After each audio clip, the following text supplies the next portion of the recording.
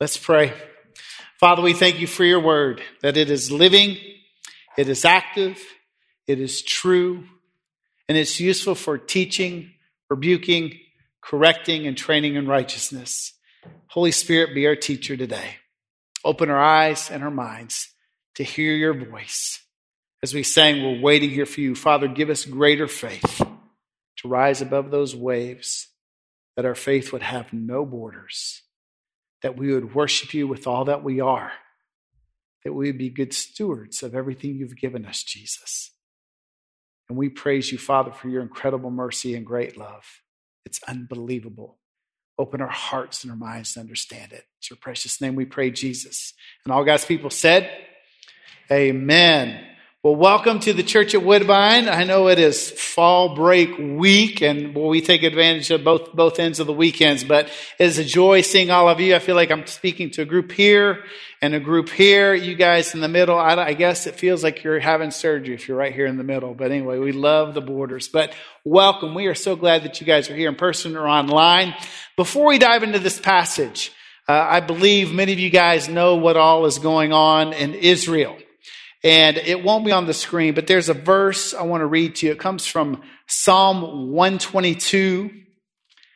And it's a psalm of ascent as people would go up to Jerusalem and worship, written many centuries ago by King David. Psalm 122, verse 1, it says, I rejoice with those who said to me, let us go to the house of the Lord. Our feet were standing within your gates, Jerusalem.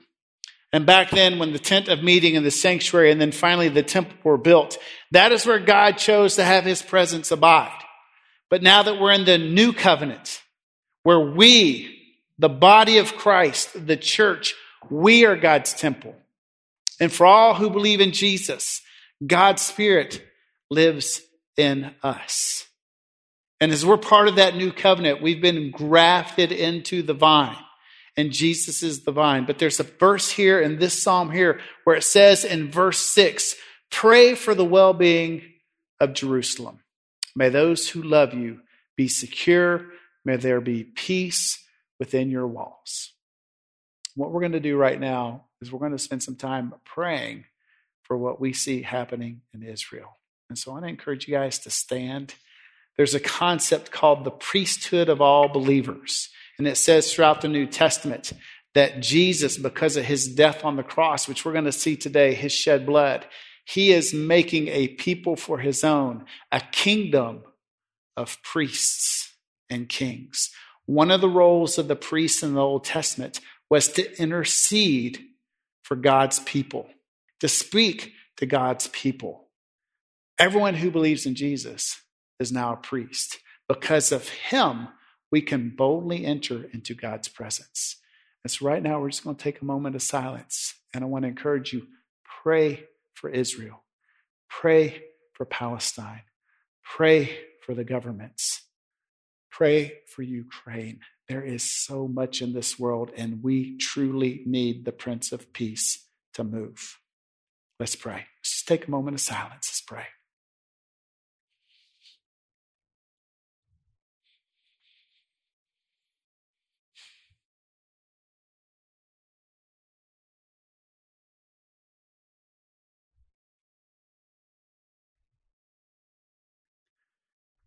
Jesus, a couple years ago when COVID started, you impressed upon my heart the passage in the Old Testament, and right now the name is escaping me, but it says, where you says that you will shake the nations and you will draw the nations, all the nations, to the desire of nations, who is Jesus.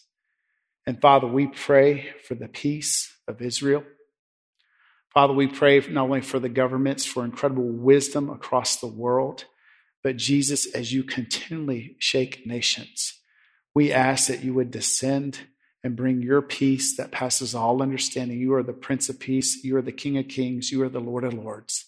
And we praise you that you are the good and great shepherd, and you see all things, Father. You know all things. And we ask that you would extend your hand and that you would bring radical salvation and revival and renewal where millions of people would come to know you, Jesus. And with this horrible conflict now, the lives that are lost, the people who've been injured, those who've been kidnapped, those who've been killed, on all sides. Jesus, have mercy.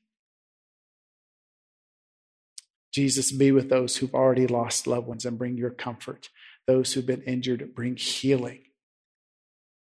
And Jesus, we ask that you would just pour out your Holy Spirit and that you would move powerfully in order to give the government's incredible wisdom and insight to fight for what is true and right and good and just and holy. But Jesus, we ask that you speak above all else as Messiah, as King of Kings, as Lord of Lords. Father, fix our eyes. Touch us that we would fix our eyes on Jesus, the author and perfecter of our faith, that we would throw off everything that hinders, the sin that so easily entangles. And Jesus, have your way. Father, we thank you. We praise you. We love you. And Lord, we ask that you would move powerfully on the other side of the world right now. As we stand in this building and we look outside and we see the sunshine, not a cloud in the sky, the green grass and the leaves changing and the cooler weather. Yet there are wars and rumors of wars and earthquakes. And Jesus, we ask, you've told us it's the beginning. Father, may our faith not run cold. May we persevere to the end, waiting on you, Jesus. And we ask these things in your precious name. And all God's people said, amen. You all may be seated. Ephesians chapter 2. James, thanks for reading. And if you've turned off your smartphone, and if that's where your Bible's located, I want you to encourage you to turn it back on. There's Bibles in the front of the pew. Or if you brought a Bible, and some of us bring those big, huge study Bibles that you can choke a mule with. And we are going to hit a passage today that is actually, it's the first half of it, the first third of it is very discouraging. And we're going to park on it pretty heavy today. It's going to get kind of deep, kind of heavy today. I don't apologize for that. It's God's word, and we need to preach his word.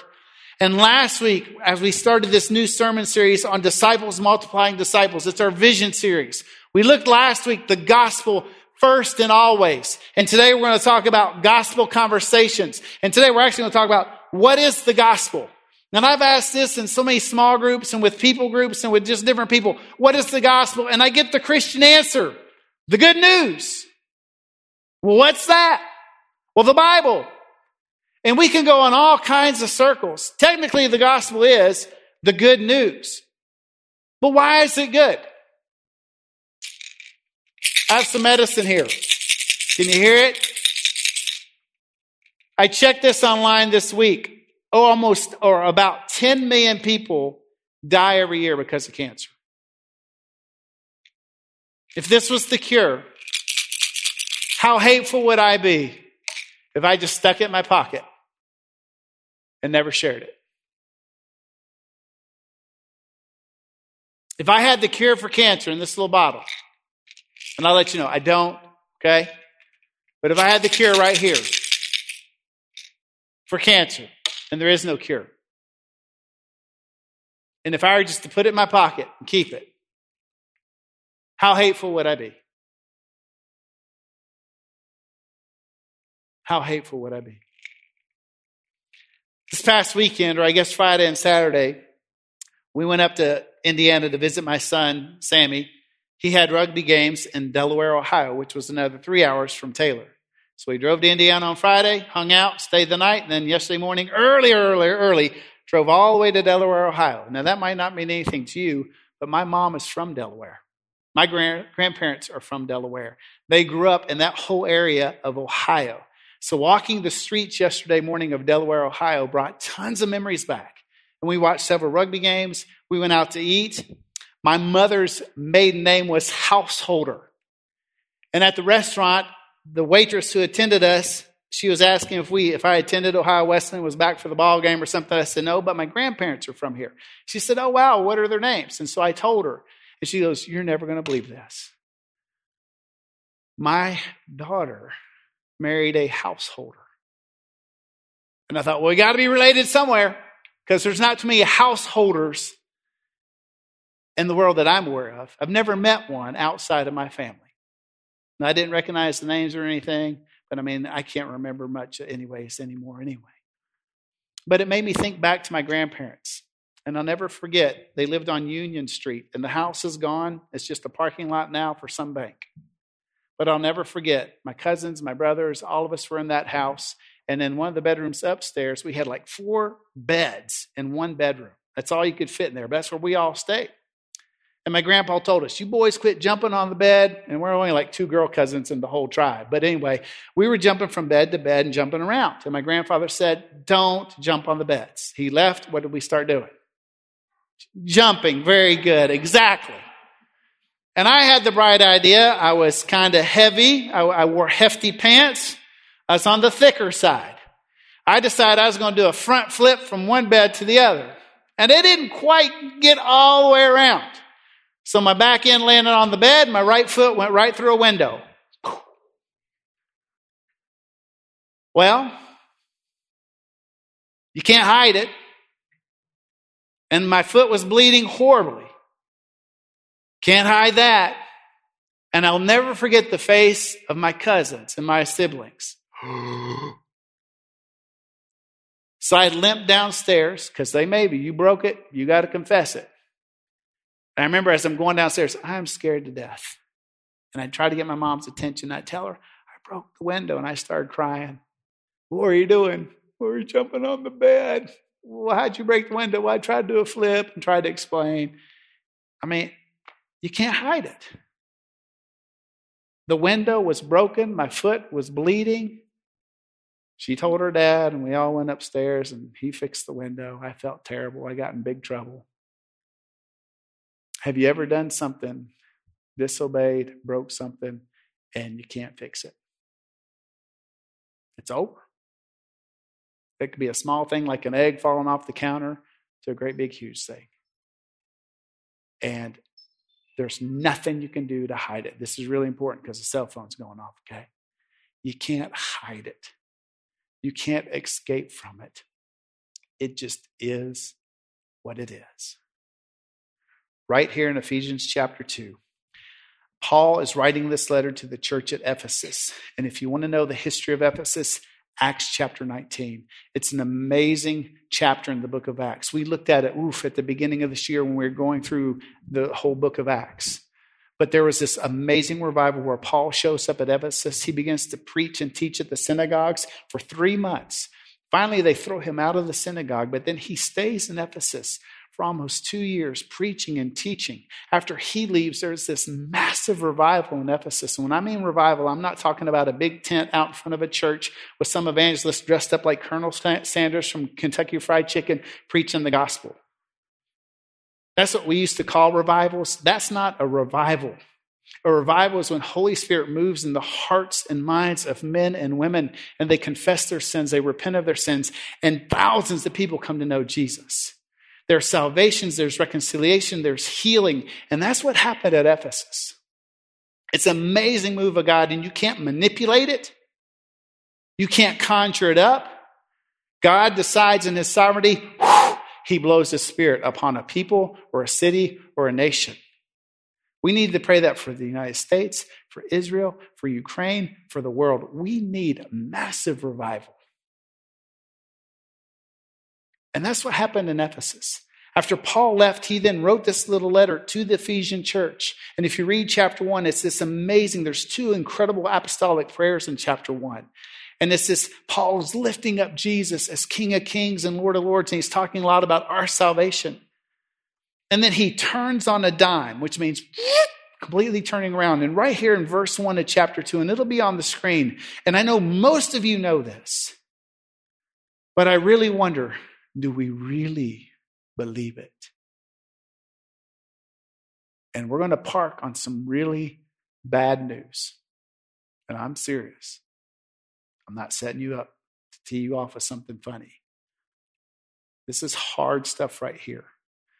Verse 1 of chapter 2, and you were dead in your trespasses and sins, in which you previously lived according to the ways of this world, according to the ruler of the power of the air, the spirit now working in the disobedient. We too all previously lived among them in our fleshly desires, carrying out the inclinations of our flesh and thoughts. And we were by nature children under wrath, as the others were also. Let us go ahead and stand for the remaining. Go ahead, stand up. I forgot to ask you guys to stand. Thanks, Hannah. Your first one up. Very good. Verse 4, but God, who is rich in mercy, because of his great love that he had for us, made us alive with Christ, even though we were dead in trespasses. You are saved by grace. He also raised us up with him and seated us with him in the heavens in Christ Jesus, so that in the coming ages he might display the immeasurable riches of his grace through his kindness to us in Christ Jesus. For you are saved by grace through faith, and this not from yourselves.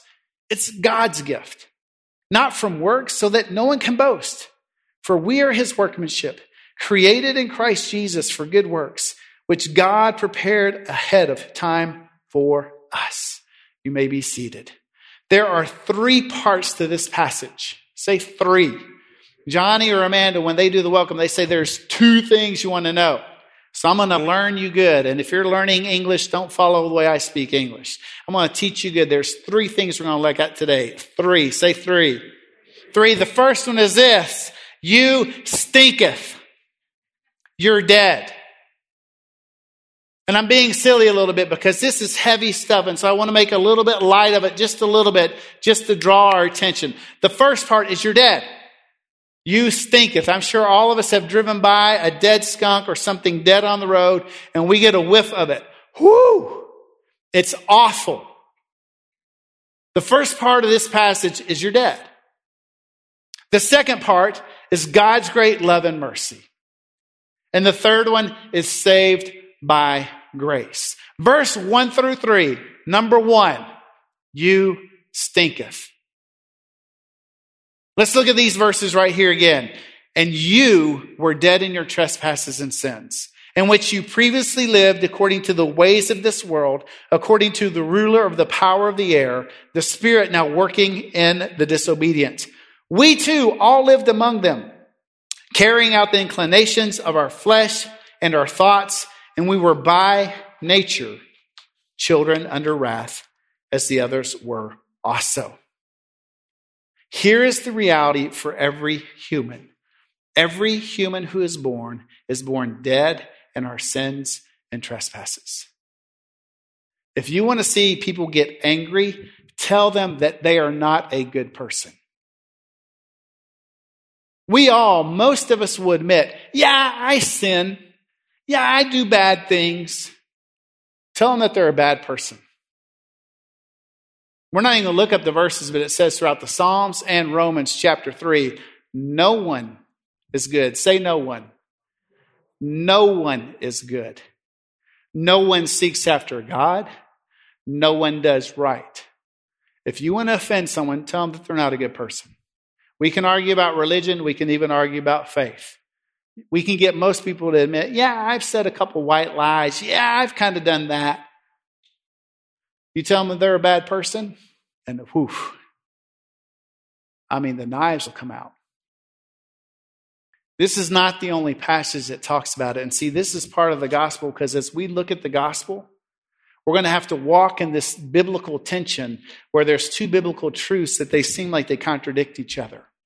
One of those truths is that every human being is born dead in their trespasses, dead in their sins. It says here, and Paul starts using we, which I love, because a lot of people think that Paul was arrogant. Paul is not. He begins to talk right here in verse 2, in which you previously lived. Now he's talking to the Ephesians because something has happened to the Ephesians. They used to be dead in their trespasses. They used to be dead in their sins, but something has happened. But Paul then includes himself. Verse 3, we too all previously lived among them in our fleshly desires. Because Adam and Eve, because they sinned and disobeyed, sin has now infiltrated every human being who has ever lived. No one has escaped it except for the Lord Jesus. He is the only human, and he was 100% human, just like you, just like me. Now, he was 100% God too, not like you and not like me. but he shared our human nature, yet was without sin. But for the rest of us, we're born dead. We stinketh. We are as dead as a post. We have no life in us because of our sin nature. And Paul talks about that right here in verse 2, in which you previously lived according to the ways of this world. And the question is, well, what are the ways of this world? Well, the ways of this world is the lust of the eyes. It's the pride and it's the boasting of what one has. It's the lust of the flesh. Paul talks a whole lot about this sinful nature. And he says it in Galatians chapter 5, 19 and 21. And it's not the only list, but it's probably the most well-known list that we have. This is the sin nature. Now, the works of the flesh are obvious. Sexual immorality. Well, that's any type of sexual activity outside of the covenant marriage of one man and one woman in marriage. Outside of that, it's all sexual immorality, whether if it's actions or thoughts. Jesus himself said, you've heard it said, do not commit adultery. But I tell you, if a man looks at a woman lustfully, he's already committed adultery.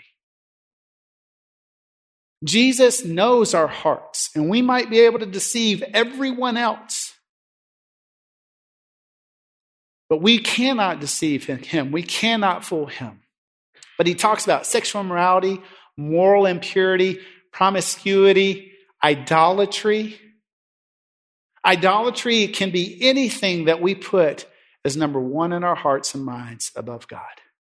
It could be our family. It could be our ministry. It could be our money. It could be things that are wicked and horrible. It could be good things. It could be our job. It could be ourselves. It could be our experiences, our feelings. It could be anything that takes priority in our hearts and minds. Outbursts of anger. Whew, Lord Jesus, man. Y'all need to see me behind closed doors. Whew. And I know I make light of some of these sins.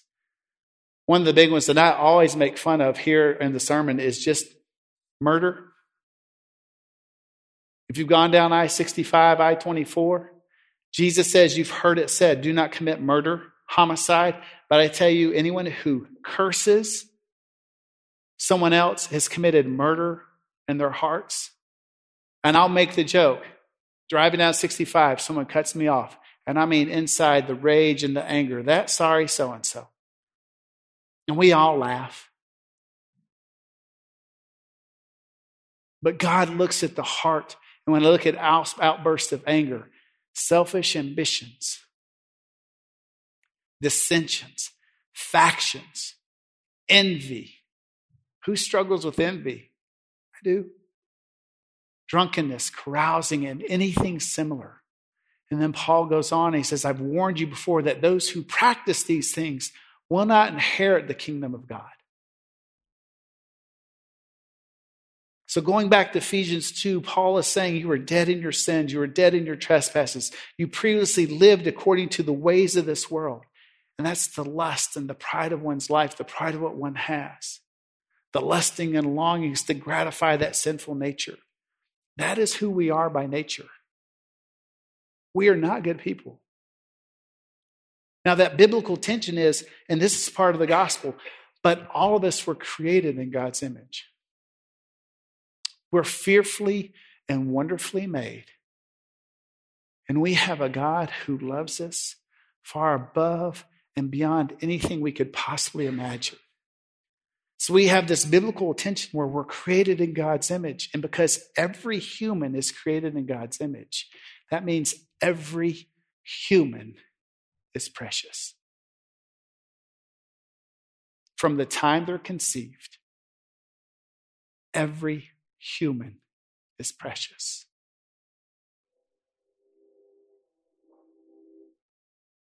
There's not one who is a piece of trash or should be discarded or thrown away.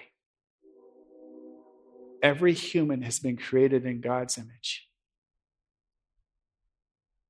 and are uniquely created, wonderfully created.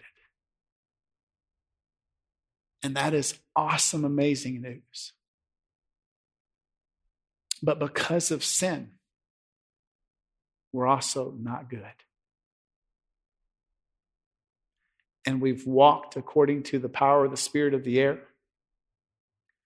Hebrews chapter 2 talks a little bit about it. Talks a whole lot about who Jesus is. So I think it's Hebrews 2. Yeah, Hebrews 2:14.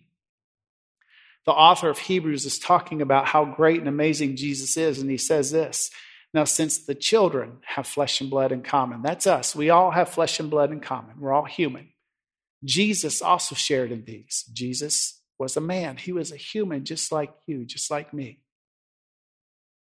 So that through his death, he might destroy the one holding the power of death, that is the devil, and free those who are held in slavery all their lives by the fear of death. If we're really honest, most people fear death. Most people fear getting older. Look at how many just even famous people are trying to inject this, take this, trying to look younger, trying to extend life. And if you really ask people to get brutally honest, many fear death because it's an unknown. And Jesus came and he destroyed the power of Satan to free us from his clutches. You see, as humans, we're not born neutral. As we've seen here in Ephesians, we're born sinners and we're born dead in our sin and trespasses. We're held captive as prisoners to Satan. And there's no amount of good works or being religious or being a good human that's going to be able to set us free. It can only be done by someone on the outside who then lives on the inside like one of us, who destroys those chains. Now, the reason I'm focusing on this, remember? If I had the cure for cancer and just stuck it in my pocket, how hateful would I be? But if I were just to walk up to Silas and say, Silas, I got this for you, buddy. I got the medicine you need to be healed. Well, he's going to sit there and be like, I'm not sick. Sorry if the camera's off. In order to appreciate the cure, you have to know what you have. And if I were just to walk up to Silas and be like, hey, this is for you. This is for your good. This is going to make life better. It's going to give you peace. It's going to give you joy and hope. Cool. But if he doesn't know why, he won't appreciate it. And if I know that Silas is sick, and if I know I've got the cure and I just keep it in my pocket, how much do I despise and hate Silas? But if I know he's sick, and if I know I have the cure, and I give it to him, I tell him, Silas, dude, you are so sick. Sorry for my English today. I can see it, the symptoms all in your life. Very good. Thank you. I've got the cure for you, but let me explain what you've got.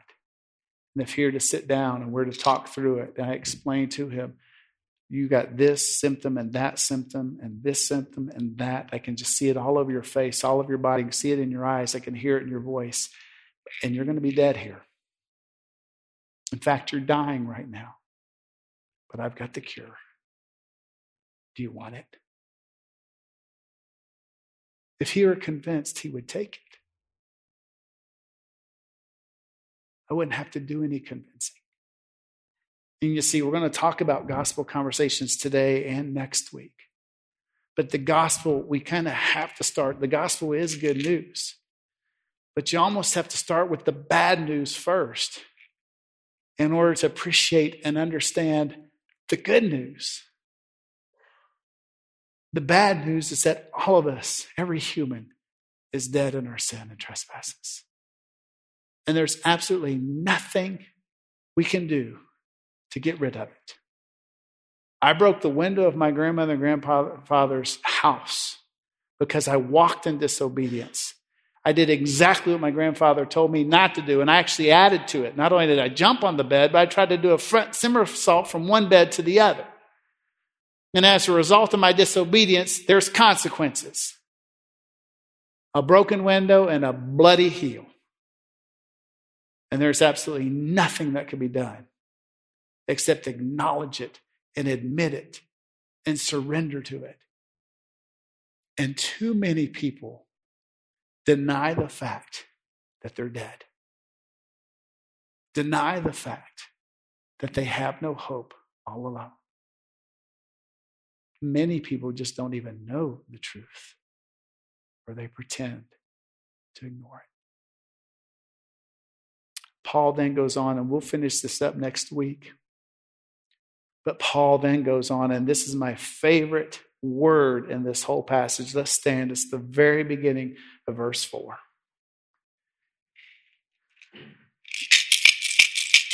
Remember, but Paul does this deep dive of really bad news. But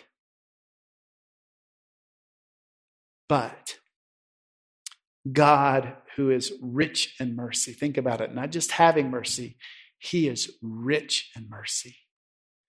Now, mercy is withholding a punishment that is deserved.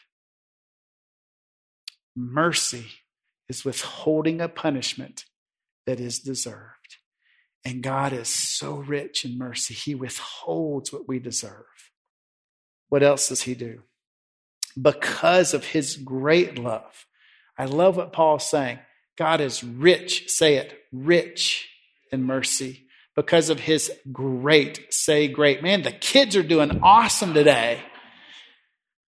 Great in his love. He's rich in mercy, and he's got such great love for you and me and for the whole world. The whole world. That he's made us alive with Christ, even though we were dead in trespasses. You're saved by grace. Now, grace is receiving a gift you do not deserve.